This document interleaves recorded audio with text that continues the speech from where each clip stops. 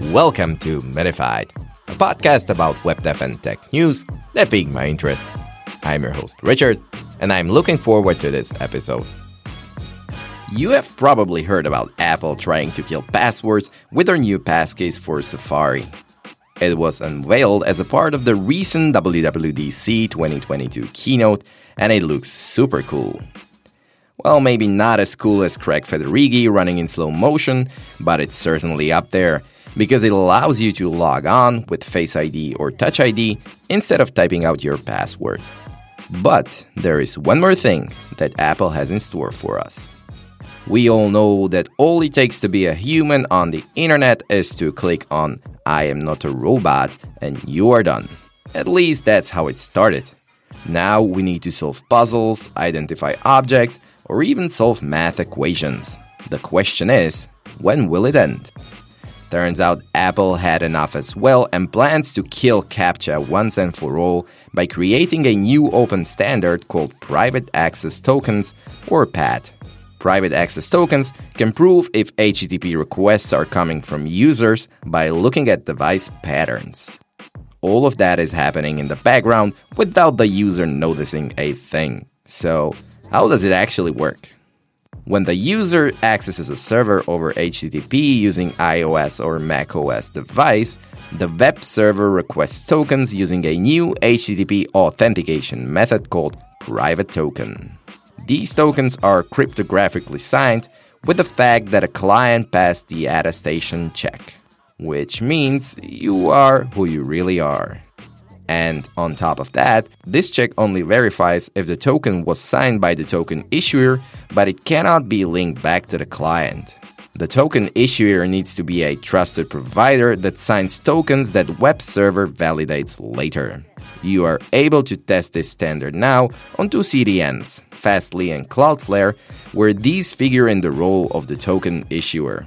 Other CAPTCHA providers, web hosting services, and CDNs will also be able to run token issuers with Apple devices, and more issuers will be able to join later this year. Note that using private access tokens requires the recently announced iOS 16 or macOS Ventura. Well, here we go with a big update to Angular in the shape of a new major release, V14. There are tons of updates, and we only have so much time here on Minified, so let's at least scratch the surface with the most prominent ones and maybe a couple of the interesting ones too. The result of the standalone API request for comments lands in the V14, as we can now streamline authoring of Angular applications by reducing the need for ng modules. In practice, all you need to do is define your components with a standalone true flag, which allows you to add imports directly in your component without an ng module. The team is planning to elaborate on this API and document the use cases and pitfalls of this new model in the upcoming months. So yeah, this feature is in developer preview in this version and not a stable API, which means your mileage may vary and changes may occur. Another big thing hitting the V14 is the result of yet another RFC, which also closes its top GitHub issue, which is strict typing for the Angular Reactive Forms package. This enables safer forms and is especially useful for deeply nested complex cases, and in a nutshell, you now get a TypeScript error when you make a type boo-boo on an attribute in a form group. And to make the migration process easier, running ng update in previously untyped forms will replace all your form classes with the explicit untyped versions of them, which you can then replace at your own pace.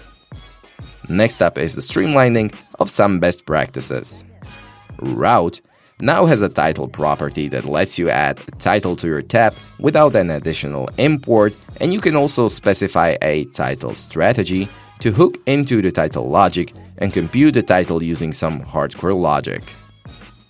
There are also new extended diagnostics, which provide an extendable framework for adding more insight into templates by providing compile time warnings with actionable suggestions.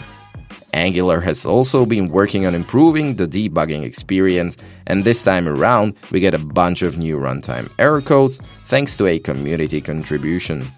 The build optimizer can also tree-shake error messages from production bundles while retaining the error codes, which means the final build is now smaller, but retains all of the information.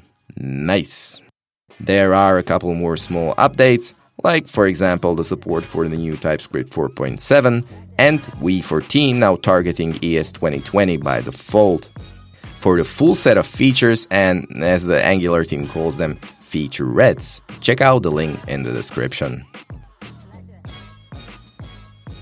We got some exciting news for the Gatsby product portfolio, including some updates to Gatsby Cloud and the Gatsby framework. Gatsby introduces a new script component that can help you with those pesky third-party scripts for analytics or live help that tend to slow down page rendering when they block the main thread. And on top of that, Gatsby Script also has experimental support for PartyTown, a library that relocates script loading into web workers and off the main thread. Another cool new thing is the automatic GraphQL type generation that uses Gatsby's support for TypeScript in order to provide auto-completion support for IDEs of TypeScript developers. When it comes to Gatsby Cloud, the enterprise customers get enterprise builds, which run in enterprise-specific build environment and bring, well, enterprise gains in terms of up to 30% boost in build times. I bet you wish you were an enterprise now.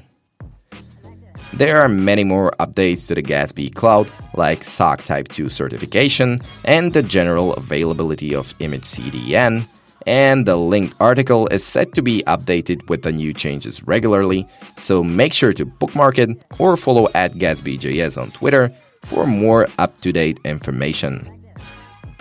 And now for some sad news, because GitHub is officially sunsetting its Atom editor. I will never forget the old-timey video that introduced me to this awesome software that was based on the idea that writing extensions should be easy and accessible to anyone. Not to mention that Atom has served as the foundation for Electron, which we now use daily to fill our RAMs up to the brims of their capacities with Slack. Joking aside, this is a tough goodbye for GitHub as well, but I guess it makes sense for them to only focus on supporting only Visual Studio Code and GitHub Codespaces. Atom is going to be archived on the 15th of December, so farewell, old friend. Staying with GitHub for a while longer, they have recently introduced achievements for some reason. These will take up a new space in your public profile and display your accomplishments in the form of nice little badges, and some of them seem to have certain tiers to them as well. And it's not going to be just the Arctic Vault Contributor or Mars Helicopter 2020, so if you had one of these before, there are a lot more of them coming. As for the specifics, well, these are shrouded in mystery for the simple reason of invoking surprise and delight when we discover them.